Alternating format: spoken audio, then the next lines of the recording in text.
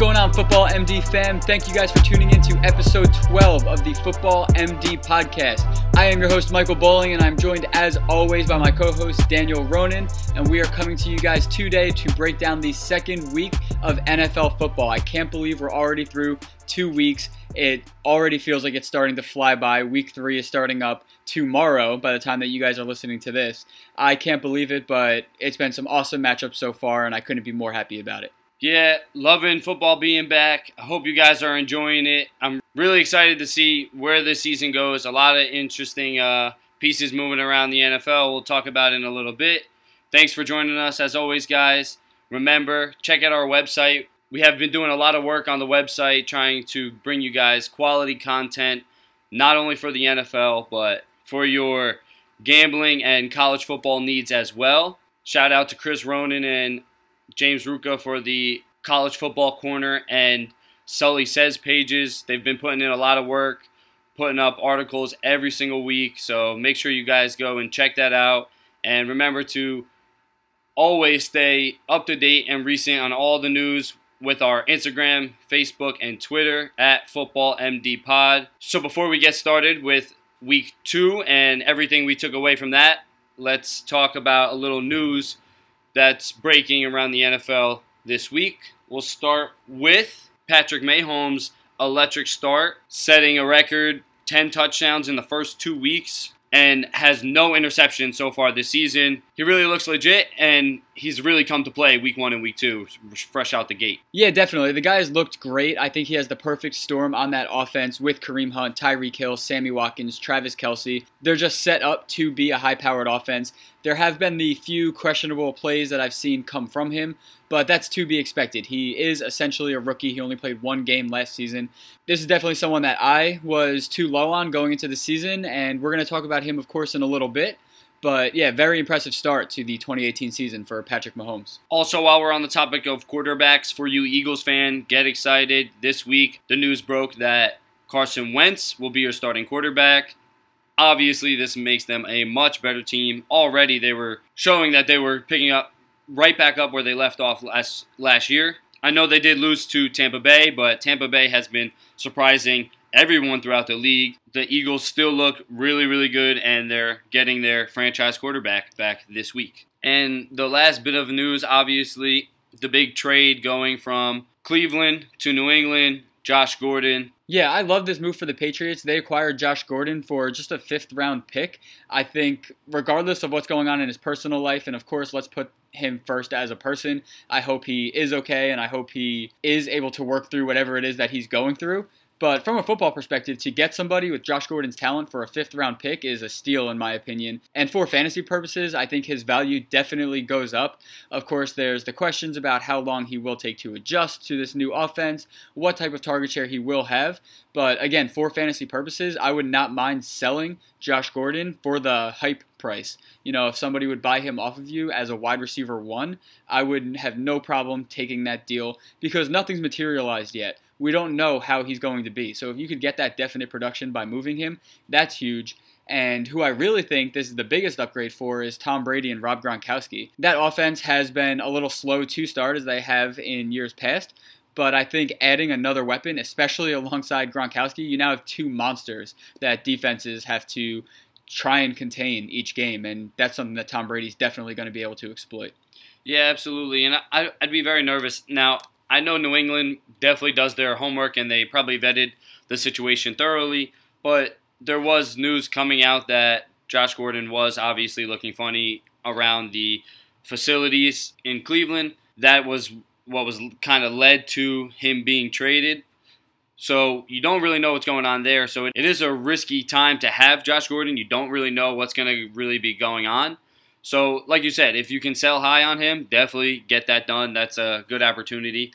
But realistically, if he can get on the field, like you said, it's really going to help Tom and Gronk. You got to have playmakers, but definitely a lot of risk involved with Josh Gordon right now. And I don't know the exact details on the hamstring injury that was reported by the Browns that caused them to hold him out in Week 2, but Josh Gordon is cleared to play in Week 3, so there is a chance that we see him suited up in a Patriots uniform as soon as this weekend, which is definitely pretty exciting to be able to get an idea of what to expect from him going forward. Now for Mike and I's takeaways from week 2. We'll start off with Thursday Night Football from last week, Ravens at Bengals, where the Bengals routed the Ravens at home 23-34. To me, obviously, big divisional win for the Bengals. That was a huge takeaway for me. And I don't think any less of the Ravens. Obviously, it's a tough divisional loss, but I just think the Bengals are surprising people. 2-0. They look really good. A couple of my notes, obviously, the Joe Mixon injury is something to be concerned about because he looked very, very good. But I've always been a fan of Giovanni Bernard, and I think he'll step in pretty well, and I think he'll be serviceable. Now, do I think he's going to be as good as Joe Mixon? No, I do not. I think Joe Mixon is a superior back. But I do think he'll be serviceable. And realistically, the improvement this year from last year has to be the offensive line and Andy Dalton. Andy Dalton seems to be very comfortable back there. AJ Green will continue to thrive as long as Andy Dalton stays hot. On the Ravens side, Collins with 3.2 yards per carry is still the best on the team. So although he hasn't been really, really impressive, it seems that for now he won't lose that position because he is the most productive. But keep an eye on Jarvis Allen. 5 receptions per game the past 2 weeks. He's going to be involved in the passing game, and if they're going to be playing from behind at all, then he'll be heavily involved. Yeah, just to quickly touch on some of the guys that you just mentioned. I mean, Andy Dalton through 2 games. I know it's still early in the season, but he's already on pace for over 4,000 yards. He already has 6 touchdowns, and he's actually been looking like a quality quarterback, so that's nice to see for the Bengals offense. AJ Green was able to take full advantage of that with 9 targets. He brought him in for 5 receptions, 69 yards, and 3 touchdowns. That was his first 3-touchdown game of his career. And Joe Mixon, it's really unfortunate. I have him on a lot of my teams, so I'm definitely hurting over that one. And it's looking right now, he did have the surgery, so it's looking like he will be out for 2 to 4 weeks. 1 week is the best case scenario that I've been hearing. 2 weeks is apparently the most common, but this is also the same surgery that Sony Michel had back in August that kept him out for just over a month. So Giovanni Bernard, definitely worth an add on your fantasy rosters, and if you do have him, he's a borderline start week in and week out with the way that offense has been going. And Alex Collins, he's just such a frustrating player to me because the talent is clearly there. When he touches the ball, he looks like the best running back on that team, but for some reason, he's just on such a short leash. It feels like anytime he fumbles the ball or drops a pass, he immediately gets benched and Buck Allen gets his opportunity in that offense. Whereas with other higher quality running backs in the league, if Saquon Barkley drops a pass, they're going right back to him the next play. I'm not saying that Alex Collins is Saquon Barkley, but it's frustrating to see somebody of his talent have their upside capped so quickly anytime they make a mistake. And just a few fantasy relevant performances that you guys might want to keep an eye on. Tyler Boyd, 9 targets, 6 receptions, 91 yards, and a touchdown. He's been starting over the first 2 weeks as the wide receiver 2 next to AJ Green, and he's only run 1 fewer route than Green has this season, and he's actually been targeted on 50% of his routes run. There was a ton of hype on Tyler Boyd going into last season. It never really came to fruition, and I'm not yet buying into his every week viability, but he's definitely worth a speculative ad, definitely in deeper or PPR leagues, and he could also have a decent day against the Panthers in week 3. And the next wide receiver that I'm pretty high on, I've been pretty high on him since the offseason, John Brown. This week he had 10 targets, 4 receptions, 92 yards, and a touchdown, and he almost scored another touchdown that literally the ball went right through his hands completely. That was on him. But it's nice to see that opportunity is there. I noticed that he's only owned in 24% of ESPN leagues. That number has to go up. And I know that health's always been the issue with him. But when he is on the field, he's a playmaker. And he has a clear connection with Flacco. Flacco has been looking for him. And we know that Joe Flacco is not afraid to take shots down the field, which is exactly where you'll find John Brown hanging out. I think he'll be a top 50 or so wide receiver the rest of the way with some big upside weeks for you for sure. Now, before we move on to the next game, I have a quick question for you. Because in my notes, I have listed the Boyd and Ross debate. Now, who do you think season long will be the real wide receiver 2 for that team? And going forward, who's going to emerge as the better of the 2 and the more reliable of the 2? Yeah, before the season started, I wanted it to be John Ross. I'm a huge fan of John Ross. I think he's a much better player than he gets credit for. But just from what we've seen so far, Tyler Boyd is clearly more involved in that offense. So I do think that John Ross may have more talent. Now, it was because of the touchdown, but Ross did have a better week 1, and Boyd did have the better week 2. So although, like you said, the targets are significantly on the side of Boyd and in his favor, like I said, the better week 1 was just John Ross. Now, it was because of the touchdown, but John Ross is almost that kind of player where that's what he offers you. Exactly. I think he's the type of player where you're going to be relying on that big play every week, whereas Tyler Boyd, those targets, they're going to provide him with a safer baseline. Again, I said I'm not willing to start him week in and week out or anything like that, but I think his opportunity is going to make him the safer and more valuable player for the rest of the season. Moving on to our next game of the week, we had the Kansas City Chiefs going into Pittsburgh and beating the Steelers 42-37. This was definitely one of the more exciting games of the week, and as we were talking about before, I mean, Patrick Mahomes just completely blew us away. He completed 23 of 28 attempts for 326 yards and 6 touchdowns. Now, what's really amazing about that is the 6 touchdowns on just 28 attempts. That's a touchdown on every 4.7 about pass attempts. Those are Deshaun Watson-ish numbers from last season. So you can expect regression to come, but that offense is so high-powered that I don't know how much regression I would be calling for. I think this guy is legit, and I think you can lock him in as a week-to-week start for the rest of the season. The real test, though, is coming in the next few weeks. They have San Francisco at home next week, but then they go 2 Mile High to play the Broncos in week 4, and then they have the Jaguars in week 5. So that's when the real test for Patrick Mahomes will come. But at this point, I have no reason to be worried about him. One question that I do have for you before we move over to the Steelers, just to switch over to fantasy football a little bit. Obviously, Tyreek Hill, you're firing him up every week. Travis Kelce, you're firing him up every week. Did Sammy Watkins, 7 targets, 6 receptions, 100 yards, did that make you a little bit more optimistic about him becoming an every week starter? Because I'm personally thinking that his red zone usage is going to start to go up. I love the way that they are using him, and I think lining him up in the slot is going to continue to create some mismatches. So are you moving up on Sammy Watkins at all? Until that offense stops scoring 40 points a game, 30 points a game, you can play him. You know what I'm saying? In my opinion, there's enough to go around for everybody. For sure. Now moving on to the Steelers side of the ball, Ben Roethlisberger, man. He was someone that I had locked in as a top 5 play this week. If you're following us on Instagram, I hope you saw that post. I hope if you had him, you weren't too down on him after his poor single-digit week 1 performance. The guy put up 452 yards, 3 touchdowns. He looked great. And for fantasy purposes, at least, this offense has just been insanely productive. Of course, James Conner, 8 carries, 17 yards, and a touchdown. Combine that with catching all 5 of his targets for another 48 yards. Quick shout out to the Nick and the Dick podcast. If you guys don't listen to those guys, they have an extremely entertaining podcast. They give awesome fantasy football insights, and they run a league called the Trade Shame League, where the winning team each week gets to send the loser a trade offer that they cannot refuse. They get to protect 2 players on their roster. Everyone else is fair game, and I just snagged up James Conner in that league, so I'm extremely excited about it. But moving on to another piece of the Steelers offense that really benefited from the game script that we were just discussing, Juju Smith-Schuster. 19 targets, 13 receptions, 121 yards, and a touchdown. This guy, I'll take the L on this one. I called for him to be a borderline bust going into the season. I think he's a borderline wide receiver 1 going forward. I mean, lock him in, top 15 at the position. And looking back at his games, I noticed that he's actually been a top 10 wide receiver since week 15 of last year. So the guy's been doing it for a somewhat decent sample size at this point. And he's another guy, just like Sammy Watkins. He benefits from playing out of the slot, and Antonio Brown requires so much attention from opposing defenses that when you have someone as talented as Juju Smith-Schuster, he's going to take advantage of his opportunity and make the most of it. Yeah, I was very impressed with Juju, and I got to say the same thing. We were both a little hesitant on him this year, but I got to say, we were definitely wrong on that one. I have, like you said, he might be a fringe wide receiver 1. I have right here, he might finish as between 10 and 15th at the position. I have that he's explosive. He runs very good routes.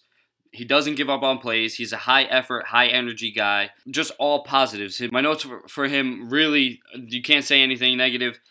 And that's why we should have been higher. We should have had him higher in our rankings. So anybody who has Juju, enjoy it. I don't see that changing all season. He's going to be very productive, and you're going to enjoy a solid top-end wide receiver 2, bottom-end wide receiver 1 type production. For sure. And my last quick little fantasy takeaway from this game, one player that he's not someone that I'm looking to pick up, but he's definitely on my radar, Jesse James. He looked pretty solid in week 1 as far as tight ends go. This week, he caught all 5 of his targets for 138 yards and a touchdown, so he looked great this week. I know that they have Vance McDonald, and I loved Vance McDonald going into this season, but Jesse James is looking like he's going to be a lot more involved than I initially expected. So just someone to keep on your radar, especially for such a volatile position like tight end. You might end up wanting to stream him at some point throughout the season. You're definitely going to want to keep an eye on most of the weapons in the Steelers offense, because my biggest note for the game is really that the defense has been non-existent. Now, I do feel that Tomlin is a good coach, and I feel that the Steelers are known year in and year out to put a couple dud games up, so to speak, kind of really underperform for what we expect. So if that is just what's going on here, then I wouldn't be too concerned for the Steelers. But let's not forget, the Bengals, we said, are improved at 2-0.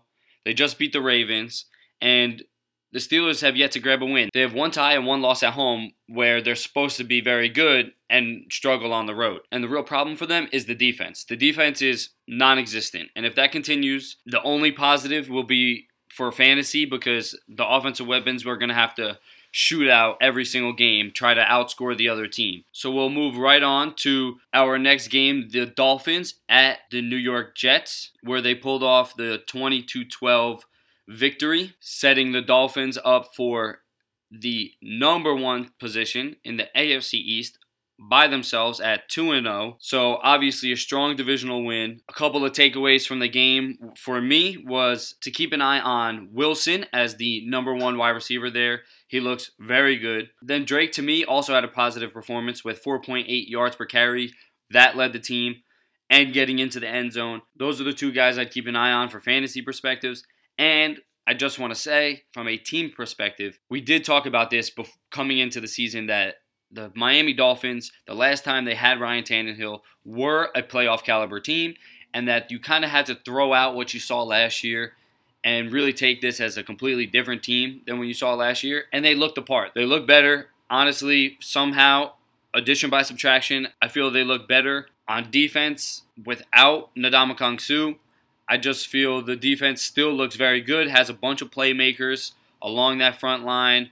Kiko Alonso as the linebackers. I love Xavier Howard as their manned-up cornerback. So if they keep this up, I think they could have a really good season. And I think there's a lot of bright outlook for the Dolphins right now. I do think that they are surprising a lot of people, playing better than anyone expected them to this season. And like you said, Kenyon Drake, he definitely impressed me a little bit more this week. He had his 11 carries that he took for 53 yards and 1 touchdown, but what really stood out to me was catching all 4 of his targets for, even though it was just 17 yards, that involvement in the passing game is huge for a running back, and a lot of people were worried about Frank Gore, who still got 9 carries this week, but Drake is clearly the more productive back on the Dolphins, and I think he will be a mid to low end RB2 going forward. Quick shout out to Frank Gore, by the way. He became the 4th all-time leading rusher this past weekend, so shout out to him. Guy hasn't missed a game since 2010.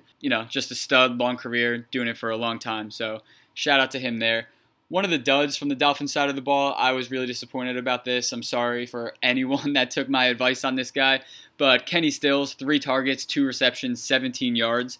I still like the talent that he possesses, but we've seen it in the past. Kenny Stills does just disappear sometimes. I know you mentioned Albert Wilson. He looked solid this year, but the guy that I'm really trying to stash right now is Devontae Parker. I think when he comes back, he's going to be able to step into the wide receiver 1 role on that team and be pretty effective for not just NFL purposes, but for your fantasy teams as well. But moving right over to the Jets side of the ball now, Quincy Enunwa. This guy was extremely underrated by a lot of people going into the 2018 season, but in week 1 we saw him get 10 targets that he brought in for 6 receptions, 63 yards, and a touchdown. And just this past weekend, he got 11 targets for 7 receptions and 92 yards. So he's really showed that he's just a reliable set of hands for quarterback Sam Darnold. And he actually should have had a touchdown on Sunday. He was wide open on the right side of the end zone. He actually came down with the ball, but landed out of bounds. The ball was just thrown a little bit out of his reach. But I have him as a top 40 option at the wide receiver position going forward. I think he's pushing Robbie Anderson for the wide receiver 1 job. I actually have Robbie Anderson as a dud this week. He had 5 targets, 3 receptions, 27 yards. We know that the touchdown upside is there. We saw it in week 1, but that was off just one reception that he managed to bring into the end zone. So I think that low volume and those low reception totals make him more of a risky play, whereas Quincy Enunwa seems like he's just going to have that baseline. I mean, 21 targets in 2 weeks, that's something that I definitely look for when I'm targeting my wide receivers.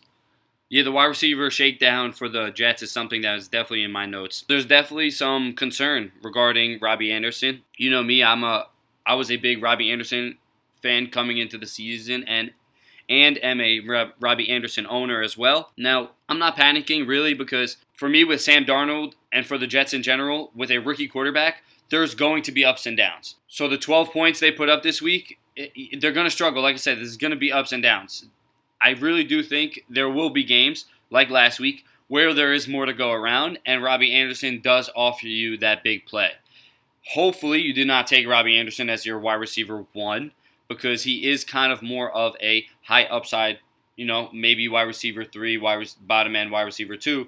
But like I said, with a lot of high upside because he does offer you that big play ability. But I do agree, Enunwa and Pryor look like they might be the more reliable options. And then when you talk about the running backs, to me, I think it's breaking down pretty much exactly how I expected it to go. Crowell did have a down week, it looked like this week, and Powell looked like the better back. But Kraut did still lead the team in yards per carry average. So it seems that the bulk of the run game will roll through him as long as he keeps that up.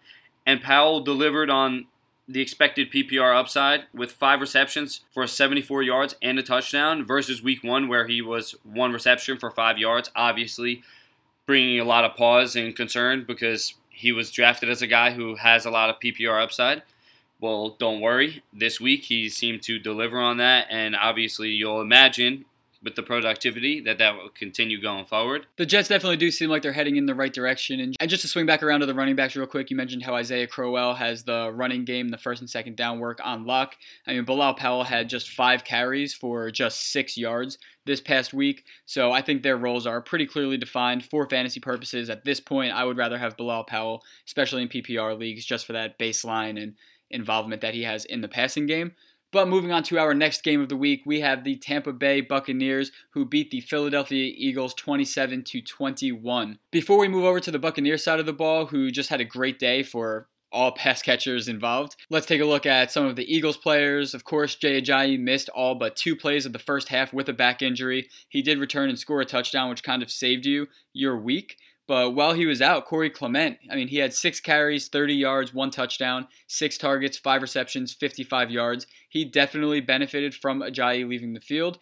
And I know that Sproles was inactive, but I think just today the Eagles signed another running back from their practice squad. So things may not be looking too good for Darren Sproles to return, which I think opens the window for, one, Ajayi to get a little bit more work, and Corey Clement to be that much closer to opportunity. As you guys know, he was one of my sleeper picks going into this season, so I do like to see that.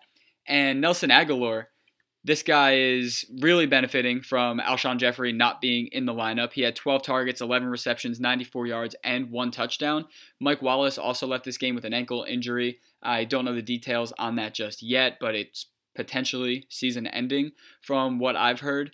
And as long as we're unsure of when Alshon Jeffrey returns, Mac Hollins is on IR, I think Agholor should be a safe play going forward with top 30 wide receiver upside. You talked about Clement. That's where I'll start because I was really impressed. I was definitely sold on him after this week.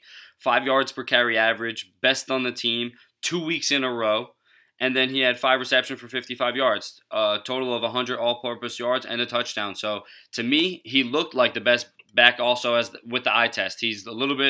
He is more explosive, in my opinion, than Jay Ajayi. He'll offer you that bigger playability. He is faster. He has some home run speed.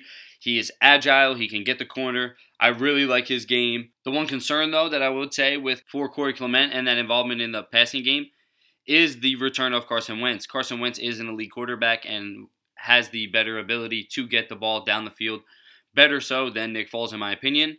Not that I'm saying it's definitely going to happen, but I'm just saying keep an eye on it because Carson Wentz's ability to extend the play, get out of the pocket, and get the ball down the field might leave Clement as not used as often as he is right now with Nick Foles as quarterback. And one of my main concerns for Jay Ajayi is that Doug Peterson may want to continue with this committee approach, as Ajayi, he's had his injury issues in the past, and he may truly struggle to handle a full workload. So when you have an option like Clement, let's say Sproles does come back, why not get those guys involved if your offense can continue to be productive without just force-feeding the ball through one guy?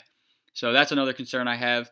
Last person to talk about on the Eagles offense, of course, Zach Ertz. He's a stud, does it every week, not much to say there. He's going to do it with or without Carson Wentz, but it is nice to see that he's going to have his starting quarterback back behind center. But to move over to the Buccaneers side of the ball, Ryan Fitzpatrick, he continues to light it up, completed 27 of 33 for 402 yards, 4 touchdowns, 1 interception.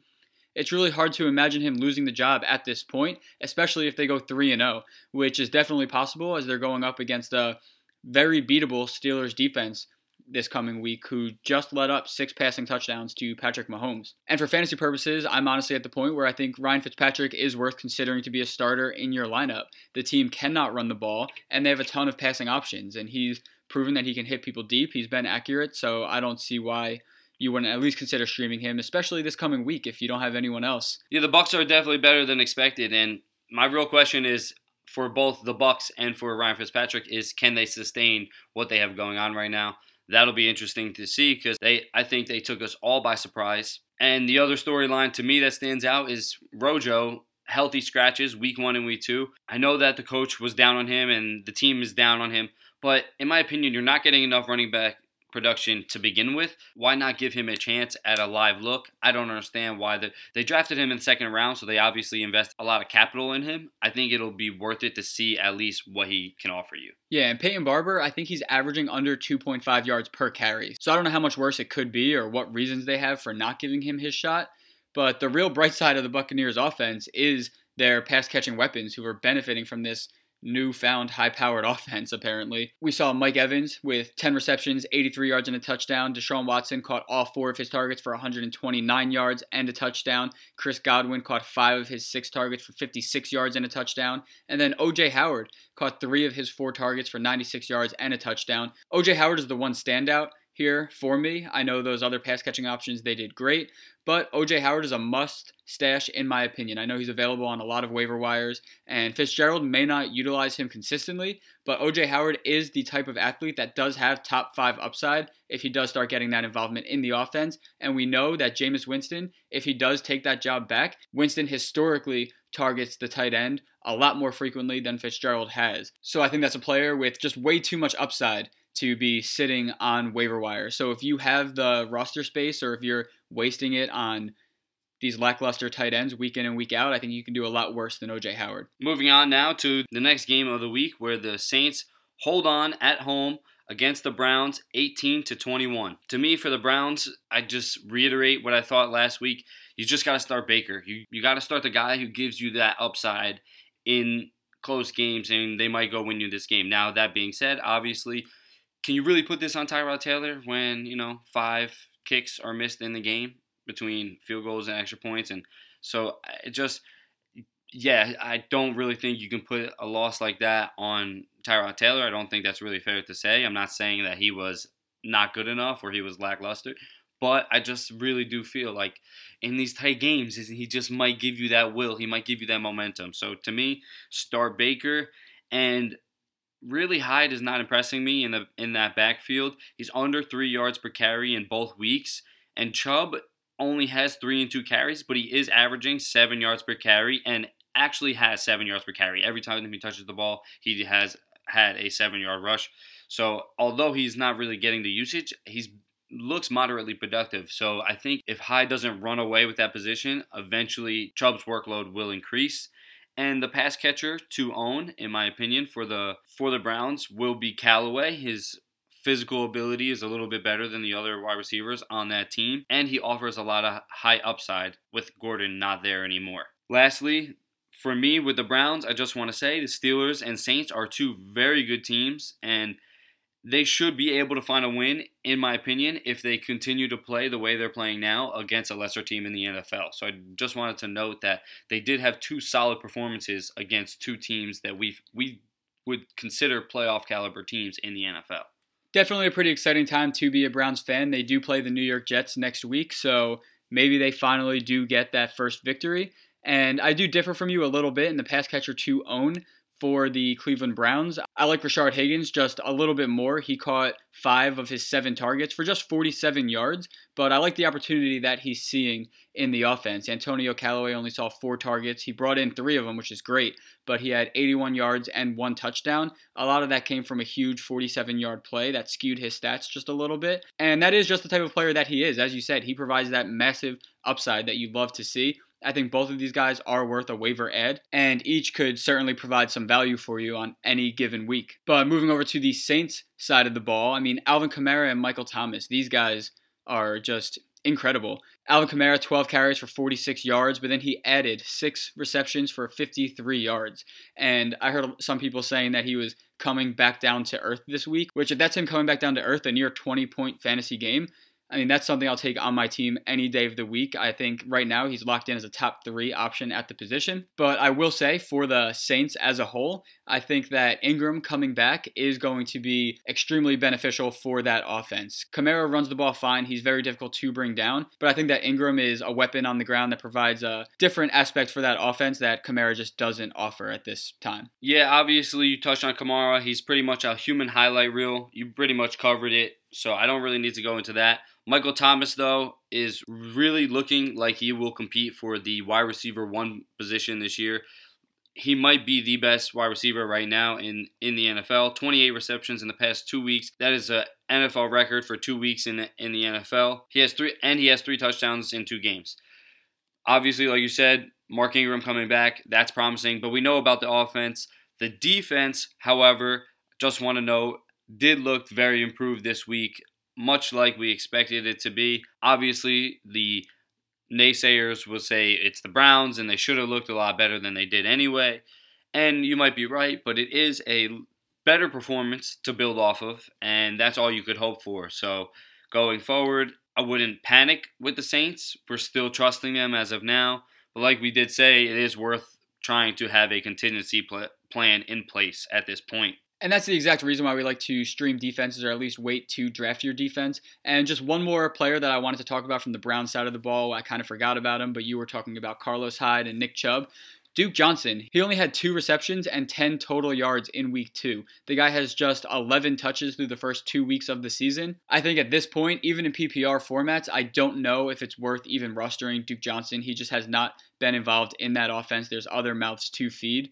So maybe consider moving on from him if there's somebody on waivers that you would like to pick up. But moving on to our next game, we had the Indianapolis Colts heading over to Washington, where they won 21-9. The Colts offense, it looked okay in this game. Honestly, Andrew Luck looked kind of mediocre. He had just 31 attempts for 171 yards, 2 touchdowns, 2 interceptions. He really didn't have to do too much in this game. The Redskins didn't really put too much pressure on him. T.Y. Hilton was one of the bright spots of the Colts offense. 11 targets, 7 receptions, 83 yards, 1 touchdown. He now has 11 targets and 1 touchdown in each of the first 2 games this season. He's looking like the 2016 version of Hilton that we saw when Luck was healthy. So that's definitely great to see. And as far as the Colts backfield goes, I mean, it's just looking like a complete timeshare in my opinion. Marlon Mack had 10 carries for 34 yards. Wilkin had 10 carries for 61 yards.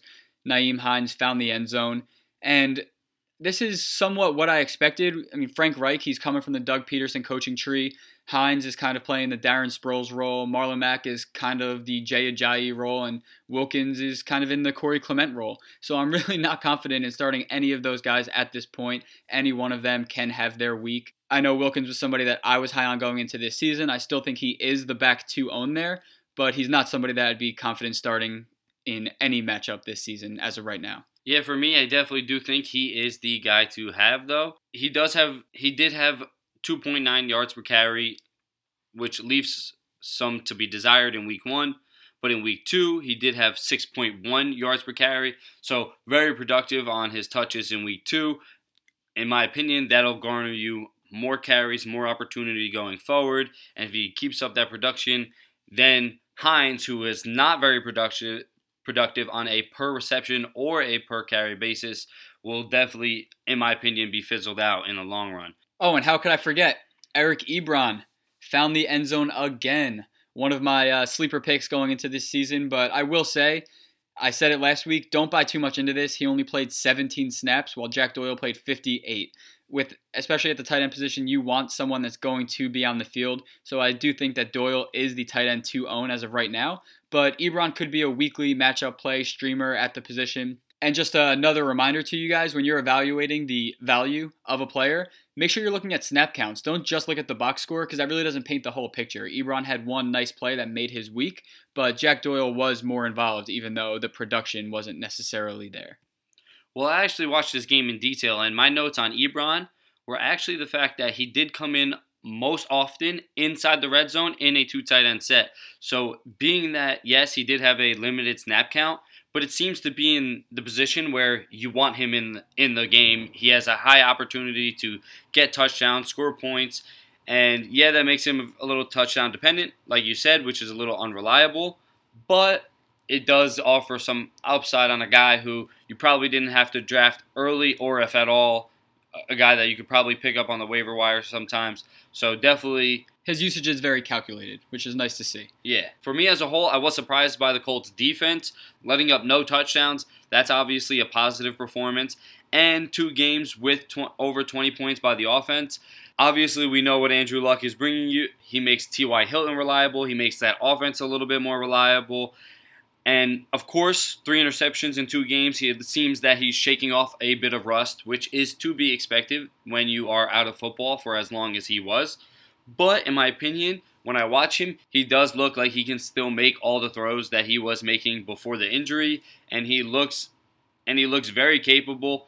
Like I said, just has to shake off some rust, and he can return to form. So that's a positive for the Colts. Sitting at 1-1, could compete in that division. And now moving over to the Redskins side of the ball, Chris Thompson was the lone bright spot on the Redskins offense this past week. 14 targets, 13 receptions, 92 yards. He only has 66 yards rushing, but he's added 150 yards through the air throughout the first 2 games of the season. And I'm honestly surprised by the amount of work that he's been receiving compared to Adrian Peterson, but he's the clear top target for Alex Smith, and he's a must-start as long as he's healthy. But moving on to the rest of the Redskins offense, which was not nearly as exciting, Alex Smith, 292 yards, no touchdowns. Adrian Peterson, 11 carries, 20 yards. It kind of felt like the Redskins game scripted him out of the game before it was even necessary. He still could have been utilized, but the utilization was just not there this week, and going forward, I think he's going to be more of a volume play. If he's not getting that volume, he's not going to be productive for your fantasy teams.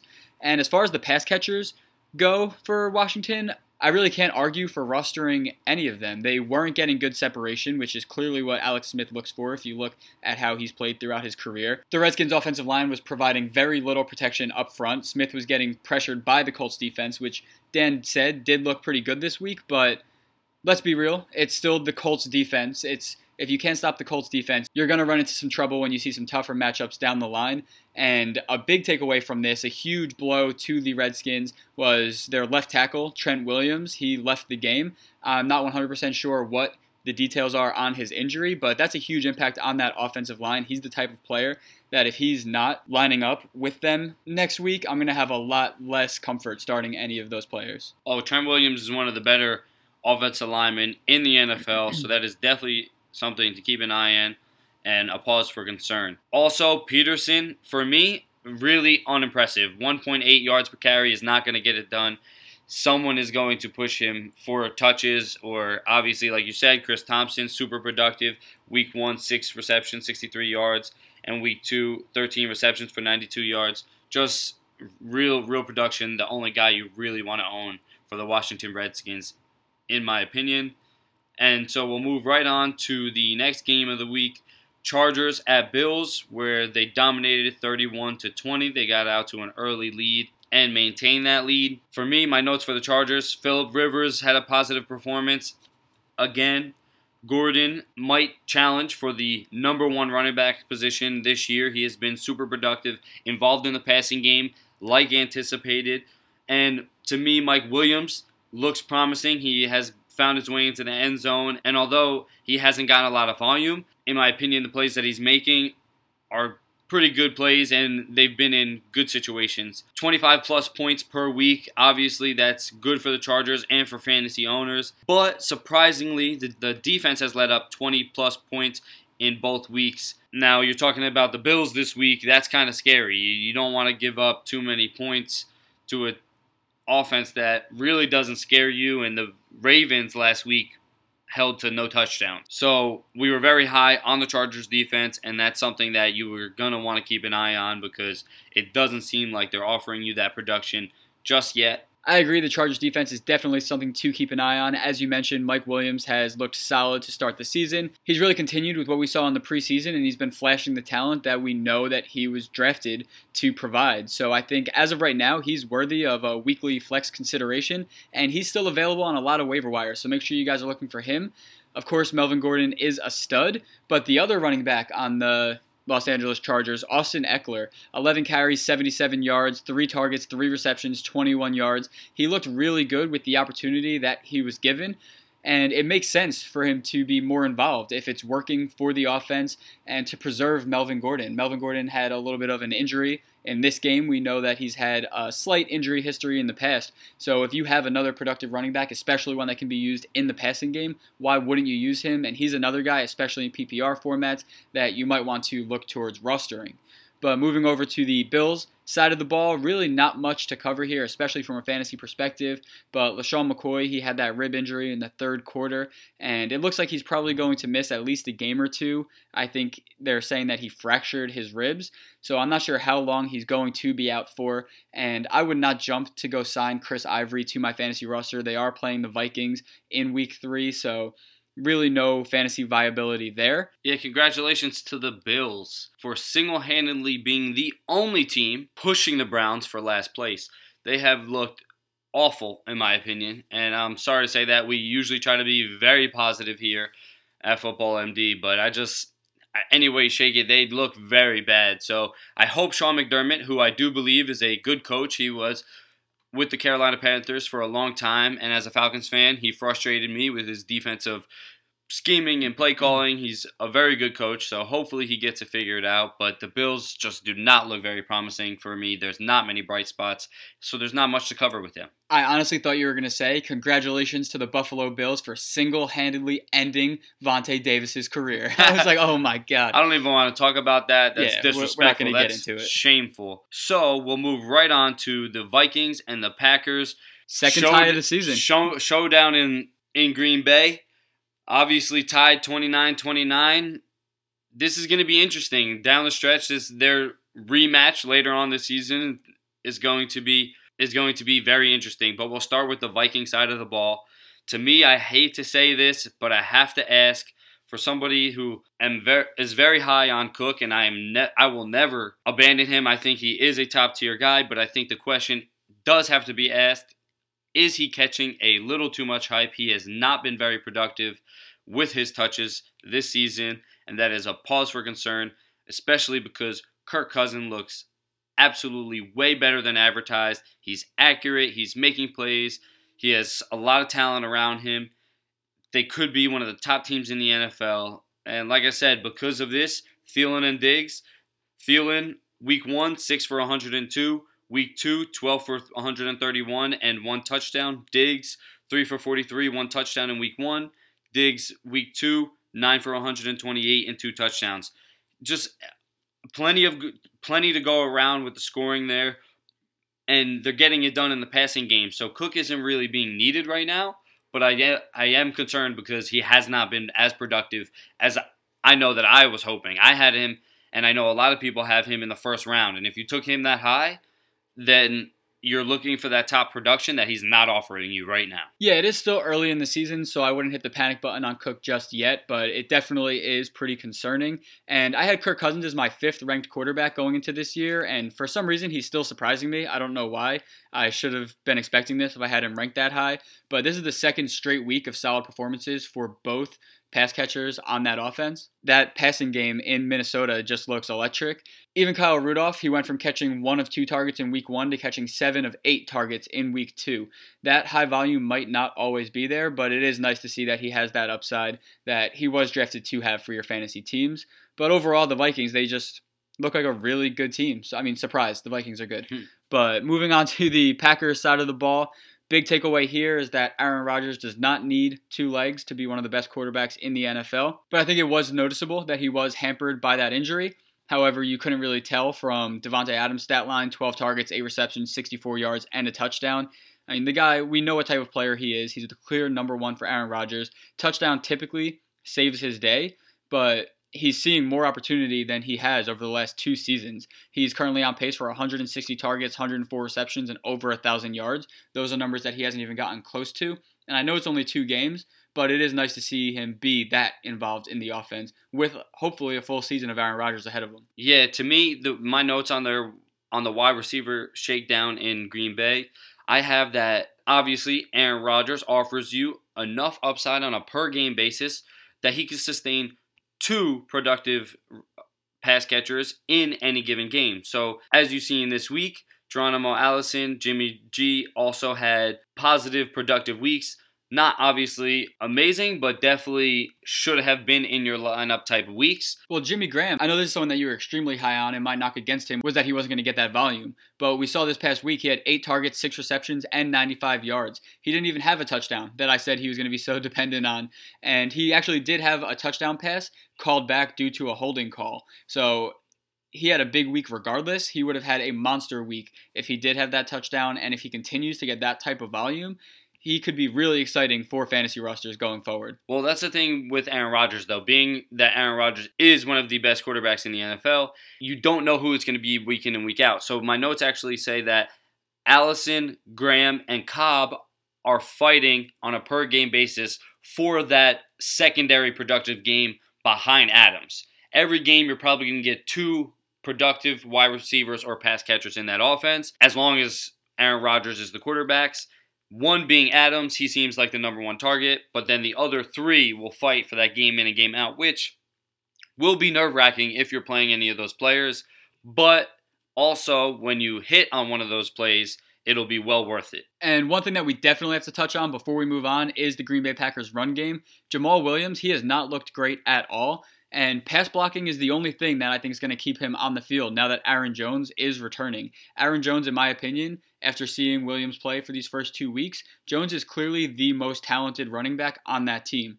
But my only concern there is, especially with Aaron Rodgers' injury, do they trust Aaron Jones in pass protection? Because they got to keep Aaron Rodgers upright. He's already injured. He can't be taking hits. That's where Jamal Williams might be able to stay on the field. But I think in due time, Aaron Jones is going to be someone that you're going to want on your roster. I know I have him on the bench in a couple of my leagues, and I still see him available on some waiver wires. So make sure you guys are on the lookout for him. He could be a great stash to boost your running back core going forward. And my last note on the Packers is about their defense, because I'm kind of crushing on them a little bit. Their front 7 has been good. They continue to be that this year. They're a top run defense in the NFL again. And I'm a very big fan of their rookie cornerback duo in Jackson and Alexander. I think, obviously, with 2 rookie cornerbacks starting, there will be some ups and downs and some growing pains. But I do think they are both going to be 2 very good cornerbacks in the NFL. And as the season goes on, I think that defense will only get better. And if that defense is able to play good, solid, complementary football, that obviously will help Aaron Rodgers. Aaron Rodgers doesn't need much help, but if you give him a little bit, you're looking at a Super Bowl. So if they can put it together and if they can be that kind of unit, that is what the Packers' outlook could be this season, because Aaron Rodgers is that good and all he needs is a little bit of help.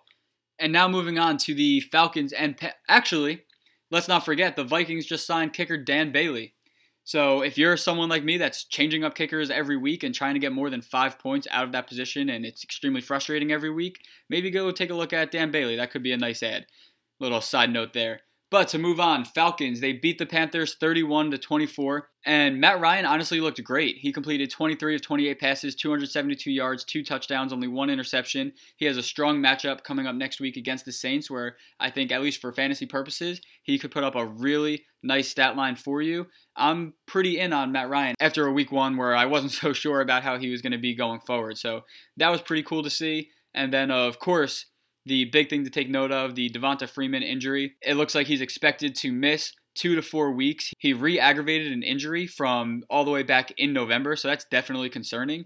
And until he does return, Coleman is in must-start territory. He had 4 receptions, 125 yards from scrimmage, and we know the type of player that Coleman is. He provides stable fantasy value when Freeman is in the lineup, but in the games that Coleman has played without Freeman, he averages 19.5 touches, 4.89 yards per carry, and over 14 fantasy points per game. So until Freeman comes back, and even after, there is a chance that Coleman is going to be in that stardom every week territory. Yeah, obviously, as a Falcons fan, you guys know I didn't miss this game, and I broke it down. They looked much better than they did in week 1. Obviously, at home, you would expect that. So obviously, you want to see what they look like when they get back on the road. You will not see that this upcoming week. They will be still at home this week against the Saints. But for me, Ridley shows up and looks good. He was finally looked comfortable getting open, and when he had the ball in his hand, he's electric. He is definitely a playmaker. The red zone touchdowns is obviously a huge takeaway for that offense because it's something that hasn't been there for them. So that was definitely a plus. Obviously none for Julio, but Matty Ice's 2 rushing touchdowns were great. One of them was right on the goal line. The other one was from about 5 yards out and showed a lot of effort there. He kind of like dove into the end zone, got stuffed, and still pressed forward and got into the end zone. So I like that. Like you said, Tevin Coleman without Devonta Freeman is the man. You know me, I've always advocated that Tevin Coleman is the best running back on Atlanta, and when Freeman is not there, he is always super productive, so count on him going forward. And then from the defensive side of the ball, I want to say that Damontae Kazee hit, that was completely uncalled for on Cam Newton, and I'm hoping that that is just a young player mistake, and it was not some kind of targeting, purposeful hit, and it was just like kind of an accident. But the bright side for the Falcons defense was Duke Riley and Devondre Campbell really stepped up huge without Deion Jones there, which was really good to see, being that Jones will be out for at least 6 weeks on IR. So I was really worried about the Atlanta defense, and it looks like with these 2 guys stepping up, if they continue to play as good as they did last week, that they will at least be okay for now until Deion Jones gets back. And just some quick notes on the Panthers offense. Christian McCaffrey had his 8 carries for 37 yards, but then 15 targets, 14 receptions, and 102 yards. It looks like with Greg Olsen not in the lineup, Christian McCaffrey's workload is definitely going to increase. And again, if you have been following us on Instagram, you have seen my stat of the day on Devin Funchess, and he definitely saw his role expanded without Greg Olsen in the lineup. He went from 3 to 7 receptions and 41 to 77 yards, and that's something that we've seen historically throughout their time being on the Panthers together. When Greg Olsen is not playing, Devin Funchess, he is essentially a glorified tight end. So he steps into that role nicely, and he becomes one of Cam Newton's favorite targets. So definitely someone that should be on your radar going forward. Yeah, for me, Carolina, Devin Funchess, like you said, you nailed it. Without Greg Olsen has been very good. The unfortunate part about the Carolina offense is that Cam Newton is still the number 1 rusher on the team.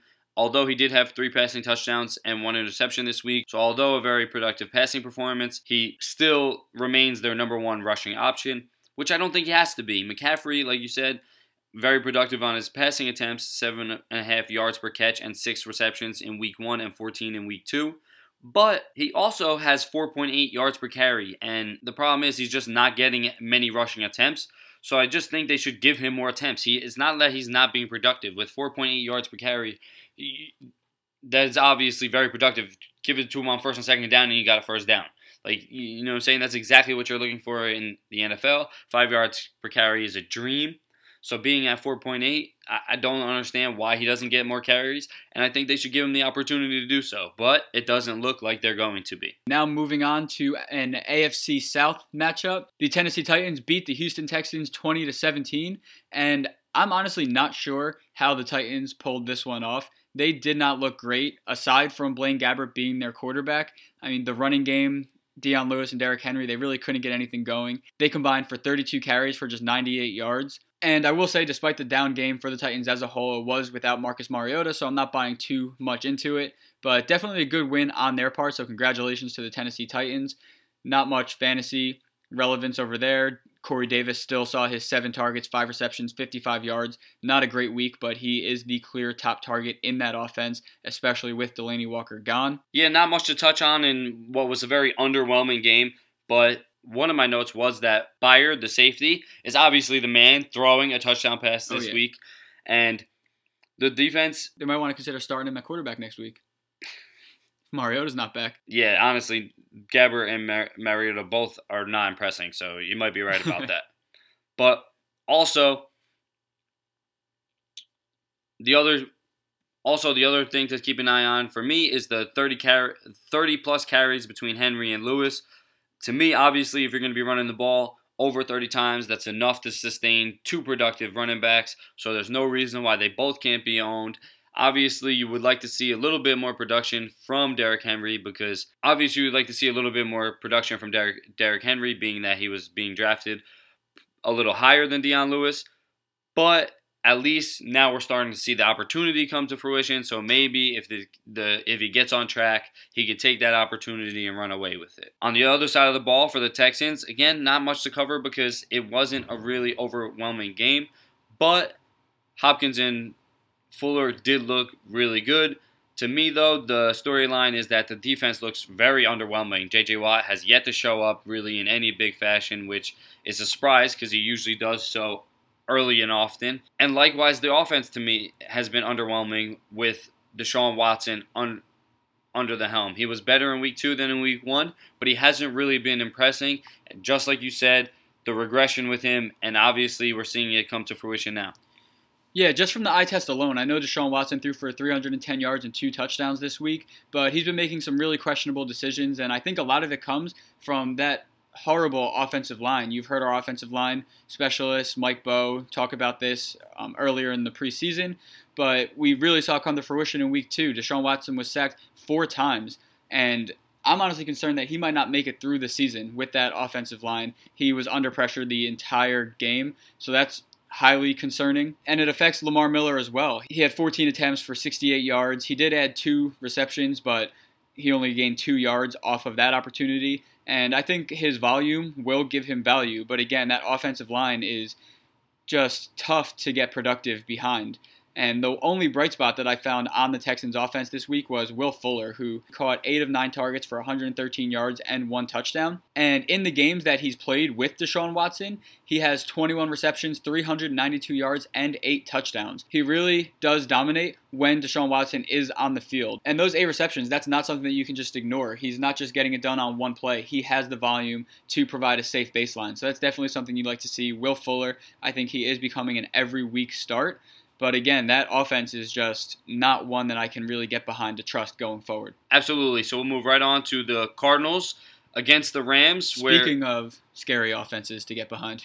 Yeah, so exactly. So 34-0. Rams hold Cardinals scoreless, shut them out in this one. And honestly, the Cardinals just need to be better. They're so bad right now that you're honestly very worried about even a top-tier guy like David Johnson. The offense is just not producing, and the defense is not bad. They haven't been great, but really, to me, it's because they're not getting complimentary football. The offense is not putting them in good positions, and in turn, they're not getting a lot of help. If they had the help, they might be a better unit than they are right now. So I really do think a lot of their problems are stemming from that offensive side of the ball. They're just really underwhelming. They're not really performing very well. They've actually scored less points over their first 2 games than 10 other NFL teams have averaged per quarter. They actually, in this past week, they didn't cross the 50-yard line until the final minute of garbage time in that game. So obviously, if you're not passing the 50-yard line, that kind of makes it impossible to score. And Sam Bradford, I mean, the guy passed for 90 yards, 0 touchdowns, and 1 interception. He currently has the worst passer rating in the NFL. And that's what he's supposed to do. That's why he's right. He had like the record for the best passer rating like 2 years ago. Exactly. And I mean, he also provides no rushing threat. He's a pretty one-dimensional quarterback. So the defenses, they don't have to set a QB spy on him. So there's essentially an extra man in the box, which is having a huge impact on David Johnson. He had 13 carries for 48 yards. But the big storyline here is just 2 targets for 1 reception. In 2016, he ran 31 routes per game. Right now, he's running 16 routes per game. And in week 2, we saw Chase Edmonds actually get more targets than David Johnson did. So I don't know what this offense is doing. We saw 2 years ago with Todd Gurley how on a bad offense with bad play calling, how drastically that can affect a player. And it's looking like that's what we have right now. And unfortunately, I think if you have David Johnson on your fantasy team, you just have to hold on to him because no one is going to trade you the value that you're looking for. And he still is a talented player. David Johnson has not changed. It's just the situation that he's in. So you have to just hold on to him for now and really hope for the best, even though he's completely being misused, in my opinion. Unless, of course, somebody is willing to give you that upside. They are willing to give you a fair trade on that. Then definitely consider it because it is something that we are concerned about it not being able to change. There's not much they can do. We don't feel that a quarterback change, which is obviously eventually going to happen down the line if this continues, Rosen will come in. But I'm not exactly certain that that'll be exactly what the team needs, and that'll cure all everything that they need fixed. So realistically, I just don't know if they're going to be able to get this fixed, and that's what concerns us for the long run. Yeah, if you could get Kareem Hunt for David Johnson right now, would you do that? Absolutely. I think I would in a heartbeat. Yeah. But who would do that? Who would give up Kareem Hunt for that? I would hope not. I mean, so basically, if you find that guy who's willing to give you an RB1 for DJ, who's arguably might not be an RB1 this year, definitely do that. For sure. And then, of course, this poor offense, it also falls over onto Larry Fitzgerald. He had just 5 targets, 3 receptions, 28 yards. He left the game with a hamstring injury, but he is expected to play in week 3, which, again, he's another player. Hopefully this offense can get something going and you can start getting a little bit more value out of Larry Fitzgerald. But this whole offense is really in trouble going forward. But moving on to the other side of the ball, which is quite a bit more exciting, we have the Rams with Todd Gurley, 19 carries, 42 yards, 3 touchdowns. He also added 3 receptions for another 31 yards. And he did leave the game with cramps, but we saw him laughing on the sidelines, so there's really nothing to be worried about there. Todd Gurley's a savage. Lock him in every week, as if you need me to tell you to do that. Some solid analysis there. And then Brandon Cooks, who's, again, this is another player that's really shoving my preseason projections of him right in my face. 9 targets, 7 receptions, 159 yards. He piqued my interest in week 1 when he had 8 targets. Keep in mind, Sammy Watkins saw just 8 targets one time last season, but then he had another 9 targets this week, and I'm sold on him. He had a great game in a tough matchup against Patrick Peterson, and he seems like he's in line for another top 12 finish. Yeah, the whole offense obviously looks really good. I don't have to touch on it much, like you said. Gurley, absolutely amazing. They're literally, what they're doing is sitting him at the end of games because you just don't need him. They're winning by so much. That's honestly going to cap what could be a historical season for him. Like, he really could give you historic fantasy numbers, but, like, the Rams aren't just not, obviously they're not concerned about fantasy stats, so they're going to do what's best for the team, and that's keeping him as healthy as possible for this year and going forward. So limiting his touches when they're up a lot is the smart move on their part, but it's going to be frustrating for fantasy owners when, yeah, obviously he gave you 3 touchdowns, but he was done in the third quarter. You know what I'm saying? He could have given you 4. He could have definitely given you 4 in that game. But that's just being a little picky and a little greedy. Points, yeah. But Goff has just too many weapons. 30 points in both weeks. Obviously, that's good for the team and for fantasy. And that means that there should be plenty to go around for Cooks, Woods, and Kupp. Any 2 of them in a given week, a solid production. And what makes them really scary and arguably the best team in the NFL is that their defense looks just as good. They had no points let up, obviously held the Cardinals to the big 0, the big donut. And then in week 1, only allowing 1 touchdown. So their defense is playing out of this world as well, so that makes them a very scary team going forward, and expect them to be right back in the playoff mix this year and competing for the conference championship. That's all we have on the Rams and the Cardinals. We'll move right on to the Lions at the 49ers, where the 49ers squeaked one out at home, 30-27. We'll start with the Lions. Now, the Lions starting 0-2 is definitely a little rough in a very stacked division. Obviously, we see the Bears in prime time 2 weeks in a row look very good, getting the win on Monday night. But I did call this. I did say that I thought they were a little overrated and then that they would be the bottom team in the division. And just like I had suspected, there they are. I don't know if that'll continue. Obviously, they're going to fight and try to battle out of that position, but it is, like I said, a very stacked division. Now, the Week 2 performance was significantly better than the Week 1 performance against the Jets, so obviously something to build on. The offense finally scoring some points, looked pretty good, but Stafford just didn't get it done at the end. But definitely concerned with the defense for the Lions, letting up 30 points both weeks. Obviously 40 points to the Jets 2 weeks ago. So definitely the defense is what's going to hurt them a lot. And when you hire a defensive-minded head coach like Matt Patricia, that's obviously going to create problems. You hire that guy to lock up that side of the ball because the Lions offense has been carrying them for years, and you bring in a guy who maybe can balance the scales there a little bit, and he's just not getting the job done apparently. Yeah, and for the Lions defense, Darius Slay leaving with a concussion definitely doesn't brighten the outlook for that unit at all. And like you said, Matthew Stafford did look better in Week 2 than he did in Week 1, but he still made some pretty bad plays. He missed Marvin Jones on what could have been 2 or 3 pretty big plays. He missed Golladay on a few long passes as well. But overall, it was a pretty solid day for the Lions pass catchers. Golden Tate, 13 targets, 7 receptions, 109 yards, 28 targets through the first 2 games. I mean, he's the safest pass catching option on that team. He solidified his role in the slot. But then they also have Marvin Jones, who caught 9 targets, 4 receptions, 54 yards, saved his day a little bit with a touchdown. And then Kenny Golladay, 9 targets, 6 receptions, 89 yards, and a touchdown. I think Galladay's the big storyline here. He's definitely a wide receiver 3 going forward, and with that defense, Dan's smiling at me right now because I know he likes Golladay, but with that defense playing the way that it has, we know Matthew Stafford's not afraid to throw the ball around. I think Mike's quick to, shout out himself real quick when he calls out something right, but he just wants to skim over the fact that I was very high on Golladay this offseason. I actually said that he was the wide receiver to own in that offense, and he laughed at me saying that Golden Tate and Marvin Jones have been there and have been the consistent options in that offense. But Golladay offers you more upside, in my opinion, and this season you're starting to see it. Well, I still do think that Golden Tate is the guy to own. I think he has the safest role. And I never denied that the fantasy numbers for Marvin Jones last season when Golladay was on the field, he averaged about 5 less PPR points a game. So we've seen Kenny Golladay cutting into that role. They're essentially the same type of player. Golladay is a little bit younger, faster, and bigger. So you could definitely see the route to him becoming more productive. And that's what it's looking like. I'm not sure if I'm ready to rank him above Marvin Jones just yet, but that's definitely something to keep your eyes on in the weeks going forward.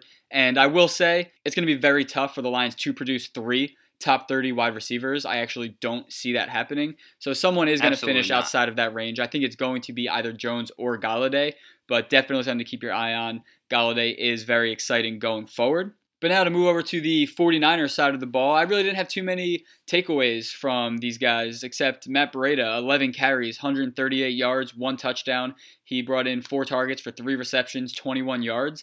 And fun fact, Matt Breida is actually the NFL's leading rusher through the first 2 weeks of the NFL season. It sounds crazy, but he's the NFL's leading rusher. And, I mean, he has clear big play ability, and it looks like he is more of a 3-down running back than Alfred Morris is. But I still see that being a timeshare going forward. I think the 49ers do want Morris to get his 10 to 12 touches per game, even though Morris did look disappointing with the opportunity that he saw this past week. Yeah, I was not very impressed with Morris. I think Breida is the guy that you want going forward. The brighter thing about the offense this week is the improvement of Jimmy Garoppolo. Obviously, there was a lot of questions with the not-so-stellar Week 1, and I did tell you guys not to panic that he had the Vikings defense, one of the top units in the NFL, in Week 1, and all of a sudden, in Week 2, he draws the Detroit Lions, and he looks right back to form, and he did really look great. He made a lot of good throws, made a lot of big plays, scored some touchdowns, gave you a solid fantasy outing, and from the wide receiver core, I really am going to advocate right now. You're going to hear me advocate this for the majority of the season. That Dante Pettis is the guy that you're going to want. I know that Pierre Garçon is a trustworthy veteran, and Goodwin eventually come back and offer you that high upside. But in my opinion, Dante Pettis drafted in the 2nd round for a reason. That's good capital.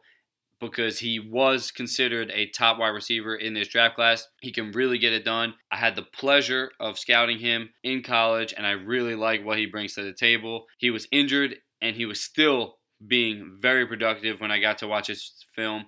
So I just think he's a great player, and I think that in time, you'll see he'll get it done. He doesn't blow you away, but he runs great routes, and in the NFL, that's what wins. So I do think that in time, he will be the guy to own in the pass catchers on that team. Pettis was someone that I was pretty high on going into this week, especially with Marquise Goodwin not being in the lineup. Unfortunately, he did leave the game with a knee injury. This is another situation that we're not too sure of the severity or if he is going to be missing time, but I definitely agree with what Dan said. He's a very talented player in what should be a pretty prolific offense if they can continue to get things clicking.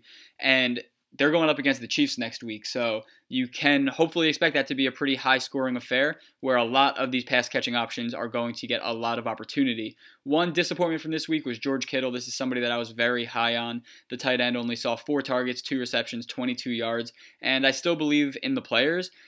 Game script just kind of had the 49ers protecting the lead, and they didn't really have to utilize him too much. And he did almost have a touchdown reception. There was a pass interference call on the play, and I think he would have came down with it otherwise, but that's just how it falls sometimes. So I'm still pretty high on George Kittle. And like I said, Chiefs next week, so fire up your 49ers, in my opinion. It's going to be a pretty fantasy-friendly game. But to move on to our next game, we have the Denver Broncos in a close matchup with the Oakland Raiders. The Broncos won 20-19, and Amari Cooper was my lone stud from this game. He blew up 10 targets, 10 receptions, 116 yards against a tough cornerback duo in Bradley Roby and Chris Harris Jr. I still think he's a little tough to trust with Derek Carr as his quarterback, but Carr did look much improved in week 2, and Cooper has a nice matchup next week against the Miami Dolphins. I'm not expecting Xavier Howard to shadow him, especially as Cooper moves into the slot. I think he'll definitely be able to put up another nice stat line for you next week. Yeah, you touched on Cooper. That is another guy that I was banging the table for this offseason with the departure of Michael Crabtree. I know that John Gruden is a big fan of Amari Cooper's game. I thought that they would be focused on getting him the ball, and they have been. He's been productive with the opportunity they've been giving him, and they've been giving him a lot of opportunity, making him the number 1 target in that offense. Now it is apparent. We were all kind of waiting for it. We thought it would happen in Amari Cooper's first and second years. It didn't. It's coming to fruition this year, and he's being productive with that opportunity. Now, he's not getting as much support in the run game as you would hope, but I do disagree with my co-host here. I think Derek Carr is a great quarterback to have. I think he can make all the throws you want. So I believe that this could be a great year to have taken Amari Cooper, because I think you probably got him at great value for what he's going to offer you, which is a top-tier production this season. Now moving over to the Broncos side of the ball, Emmanuel Sanders caught all 4 of his targets for 96 yards. Demaryius Thomas, he saw 11 targets, even though he only caught 5 of them for 18 yards. I love Demaryius Thomas throughout the draft process, but I did mention how Sanders could provide the much better value, and he's honestly looked much better than I expected. Sanders is in a great position right now. He's the type of wide receiver that can play on the perimeter and beat coverage there, but he's been playing in the slot over 50% of the time this season. When you move a player like him into the slot, things come a lot easier. He's able to play against nickel cornerbacks in coverage, guys who don't play every snap, and safeties in coverage. They just can't keep up with a player of his talent level. And as far as the running backs go for the Denver Broncos, this has definitely been a pretty popular topic for the last week. Royce Freeman, he looked okay. He had 8 carries for 28 yards and a touchdown that really saved his day. But Phillip Lindsay, he did it again, 14 carries, 107 yards. He did have a 53-yard run that kind of inflated his numbers, but he's clearly going to be involved going forward. And the Broncos are 2-0 implementing this dual back strategy, so I don't see why they would stop doing that, although I am surprised by the amount of carries that he's been getting.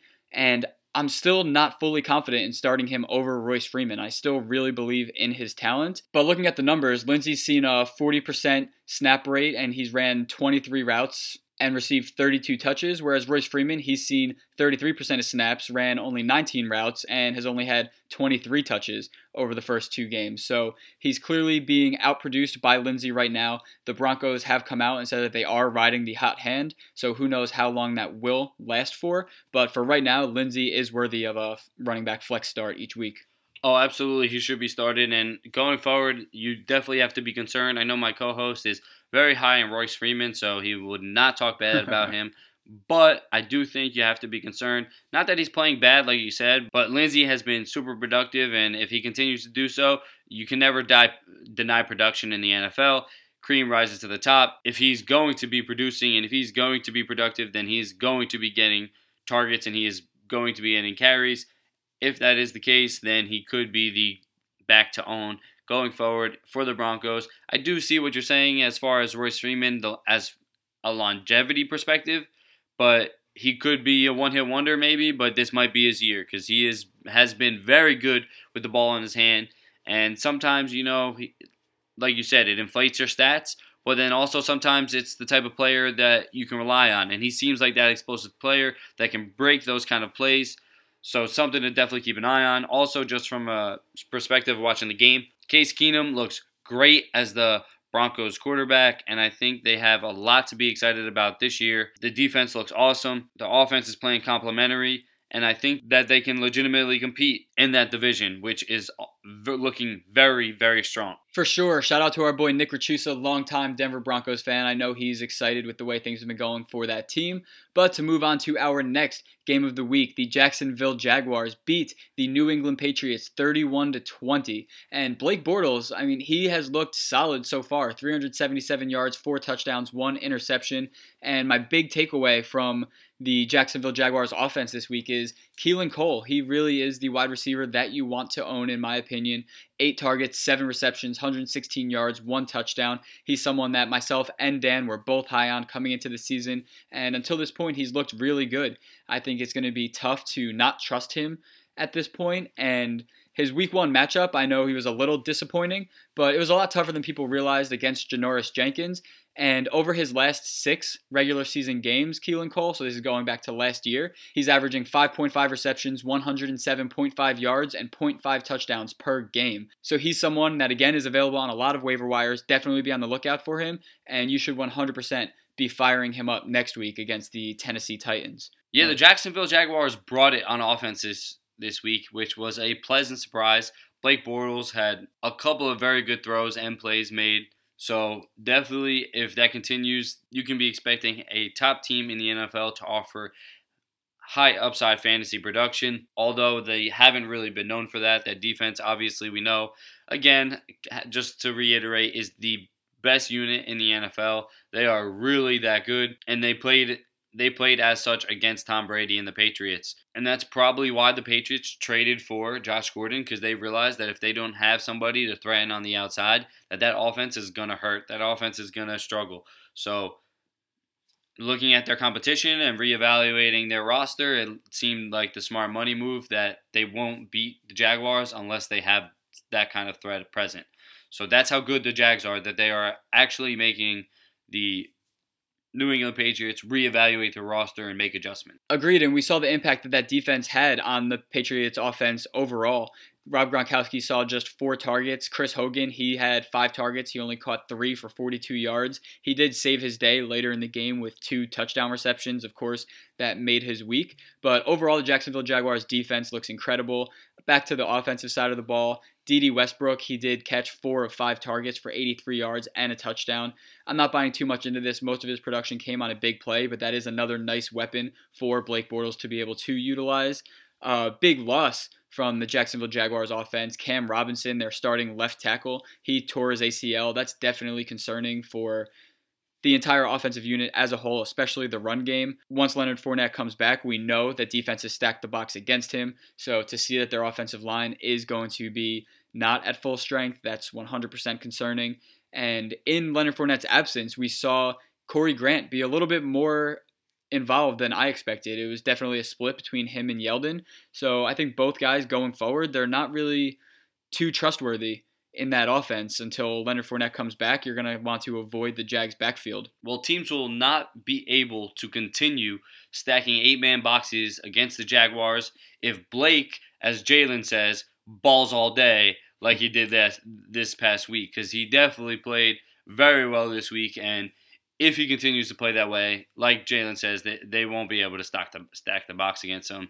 And that'll be a good thing for Leonard Fournette when he returns. Definitely agree there. And one last quick tidbit from this game, Sony Michel. I did like his usage. He got 10 carries, I believe, and that's a decent amount of opportunity despite being limited in practice and playing in a tough matchup where they were behind. I think he could, as he returns to full health, kind of claim that Dion Lewis role from last year, whereas Rex Burkhead is used a little bit more in the red zone and in goal-to-go situations. But if Sony Michel can also get some of that goal line work, he's going to be in for a pretty productive second half of the year if he can become a focal point of that offense. Keep an eye on Sony Michel. But that'll be it for that game, taking us right to Sunday Night Football, where the Cowboys dominated the Giants. And I was very surprised by this game. I thought the Giants looked good in Week 1 against the Jags, obviously a very tough opponent, and kind of thought that they would come in and compete with the Cowboys, but the Cowboys started off hot right in the beginning and kind of ran away with it, never really looked back. I'm sure, as my co-host will touch upon, but I'll just let you know that the wide receivers for this team are pretty much not worth owning in fantasy football if you have roster them. If your team is deep and you're willing to hold on to them, that's great, but if it's not deep and you're hurting and you got to get some guys that might be able to benefit your team now, definitely look at cutting guys like Allen Hurns and Michael Gallup, because maybe some upside sparks throughout the season, and later on in the season they might turn into good plays. That is not something you can be expecting in the near future. The passing game just isn't there. The one highlighted pass to Tavon Austin in the beginning of the game, I hate to say it, but it was pretty much kind of fluky. Tavon Austin is a very fast player and an explosive player and is capable of plays like that, but I'm just not sure that it's going to happen week in and week out. The only guy you're trusting in that offense is obviously Ezekiel Elliott. But on the bright side for the Cowboys, that defense looks very, very good. They have a lot of good players on that defense. Their secondary is very underrated, led by Chidobe Awuzie. I just think that they are a solid unit that plays good, strong football. And if that continues, then they will continue to be competitive. Yeah, and I really don't have too many takeaways from this game. Saquon Barkley, of course, he was solid. 16 targets, 14 receptions, 80 yards. Ezekiel Elliott, we know the player that he is. 17 carries, 78 yards, and a touchdown. From the Giants side of the ball, bright spot was definitely Evan Ingram. 7 targets, 7 receptions, 67 yards, and 1 touchdown. A huge bounce back from last week. And we knew that he has this type of upside, which is why we couldn't keep him out of the top 5 at the position. So definitely expect a decent workload for him going forward. But in Eli Manning, he just looks rough, and we saw that reflected in Odell Beckham Jr. 9 targets, 4 receptions, 51 yards. Such a down week for such a talented player. It's going to be tough for a lot of the pass-catching options going forward. And, of course, Odell Beckham Jr., nothing to worry about. He is that good where he'll still be productive. But this offense as a whole, just from an NFL perspective, is going to have a tough go this year, in my opinion, unless Eli Manning can turn things around. To me, it's not so much Eli Manning as it is that offensive line. Offensive line is so bad. Flowers is a swinging gate, and if you talk to our offensive line specialist, Mike Bowe, about a swinging gate, that is probably the worst thing that you can say about an offensive lineman. He's just letting anybody by. No lock, no doorknob. You don't got to turn it, nothing. You could just kick on through and walk straight through the door, and it's just not good. He's just literally letting everybody right by. So they definitely got to get that fixed. And if they do get that fixed, then maybe Eli will have the ability to try to get the ball downfield. And that defense is supposed to be, in my opinion, a good unit. They spent a lot of money beefing up that defense in the past few years, and they're just not producing the way they should be. Obviously, Landon Collins with the big talk saying that Dak Prescott wouldn't be able to beat them single-handedly. And nobody does it single-handedly in the NFL, so that's kind of a ridiculous statement to begin with. But regardless, gets the job done. So obviously, if you're going to talk the Giants, you got to walk the walk. So you definitely need to improve on the defensive side of the ball as well. Season's not over. It's only the second week, but definitely going to need to see some improvement out of your New York Giants. Now, moving on to our last game of the week, the Bears taking on the Seattle Seahawks, winning 24-17. The big plays from this game were Tyler Lockett, 7 targets, 5 receptions, 60 yards, and a touchdown. Allen Robinson saw 14 targets, 10 receptions, 83 yards. And Trey Burton, he saw 4 targets, 4 receptions, 20 yards, and a touchdown. Not a huge game, but it was nice to see him be involved. And my big takeaway from these 3 guys was mainly Trey Burton's involvement in the offense. I think he could have had a much better day. He was running routes all over the field, which is the type of move tight end role that I was hoping to see going into the season. And Mitch Trubisky just really hasn't looked too good. And he was just not taking advantage of the opportunity that Trey Burton was presenting him with. But it was nice to see Trey Burton coming away with at least a decent day here. Yeah, the Bears as a whole, there's a lot to be excited about as a Bears fan. They're officially not the last place in the division. They're also just look really good. The defense looks phenomenal with the addition of Khalil Mack. And you had Anthony Miller, the rookie, catch a touchdown pass. Burton get in the end zone. Jordan Howard looks great in both the run and the passing game and the receiving game. So a lot of upside on that around the Chicago Bears right now. I know personally, a good friend of mine, Brian, is a big fan. And he could not be more excited, and rightfully so. They have everything going in the right direction for them in Chicago, and it's going to be interesting to see how that very tough, competitive division, the NFC North, shakes out. Yeah, and the Bears' defense is 100% legit. And I know I was speaking earlier about how Sam Bradford has the worst passer rating in the NFL. Well, Sam Bradford also has the worst yards per attempt in the NFL. And right next to him, coming in at the second worst in yards per attempt, is Mitchell Trubisky. So obviously that's concerning. I know he is a young player. We're hoping to see that improves. But definitely not what you're hoping to see from a team where a lot of people are relying on those players, especially in their fantasy lineups. But just to close out on the Seattle Seahawks side of the ball, Russell Wilson, 226 yards, 2 touchdowns, 1 interception. And my main concern with Wilson is that offensive line. He's been sacked 12 times through the first 2 weeks of the season. There was literally a point in Monday's game where he just threw the ball away, which is extremely uncharacteristic of Russell Wilson, but that was just a guy tired of getting sacked. And he almost threw an interception on that play. It's going to be rough sledding for him going forward. Of course, he's still one of the best quarterbacks in the league, so I'm not worried about him for fantasy purposes. But for the Seahawks as a team, that's definitely concerning. And as far as their run game goes, I really didn't expect too much from Penny or Carson in this game. But Penny did have 4 more carries despite them both combining for just 54 yards. But Penny did take that backfield over with Chris Carson getting no carries after halftime in that game. So going forward, hopefully, I know it's still behind that offensive line, so I don't know what you can expect, but there may be some viability for Rashad Penny going forward. Yeah, the Seahawks offense, to me, is a little frustrating because I was expecting a large offensive performance from Russell Wilson in order to keep them in games. I thought that they would have to do that a lot, being that I didn't think their defense was going to be that good. And I got to say, I'm very impressed with their defense. It has been better than I expected it to be. Griffin looks like a true lockdown corner, 2 interceptions on Monday night. Showed up big for them in prime time. Obviously, they didn't get the win, but still, like I said, impressed me nonetheless. And their offense, without Baldwin, is confusing, which wide receiver you really would rather own right now. And the run game is non-existent. Just like the Panthers, the best rushing option on the Seattle Seahawks is their quarterback, Russell Wilson. And that's sad because they did take Rashad Penny in the first round. In my opinion, I don't understand this. Like you said, yeah, I get it. Carson didn't get any carries in the second half. If you draft a running back in the first round, you should just be giving him the opportunity to be that guy. I don't really get it. I feel the same way with Ronald Jones, and he was taken in the second round. When you draft a running back that high, just give him the opportunity. I don't understand what you're so afraid of. Like, you're not getting the production from the other people that you're giving the ball. Why not at least give him the opportunity? You drafted him that high for a reason. Just give him the opportunity at least. But I guess they do have them in the building with them every day and have a better, more well-informed decision on that.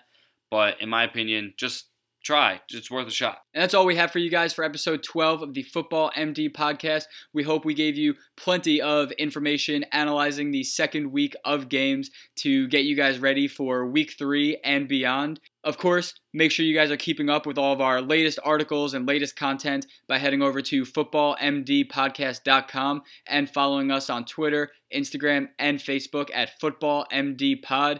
We post waiver wire pickups, starts of the week, sits of the week, stats of the day, a bunch of things to keep you guys primed for the fantasy season and just informed for the NFL regular season all the way through. So we look forward to hearing from you guys over there.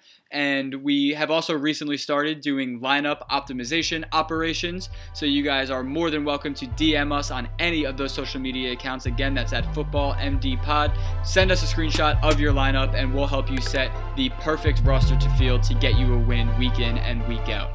Thank you guys for tuning in. We hope you continue to do so, and we will see you next Wednesday. Thank you guys.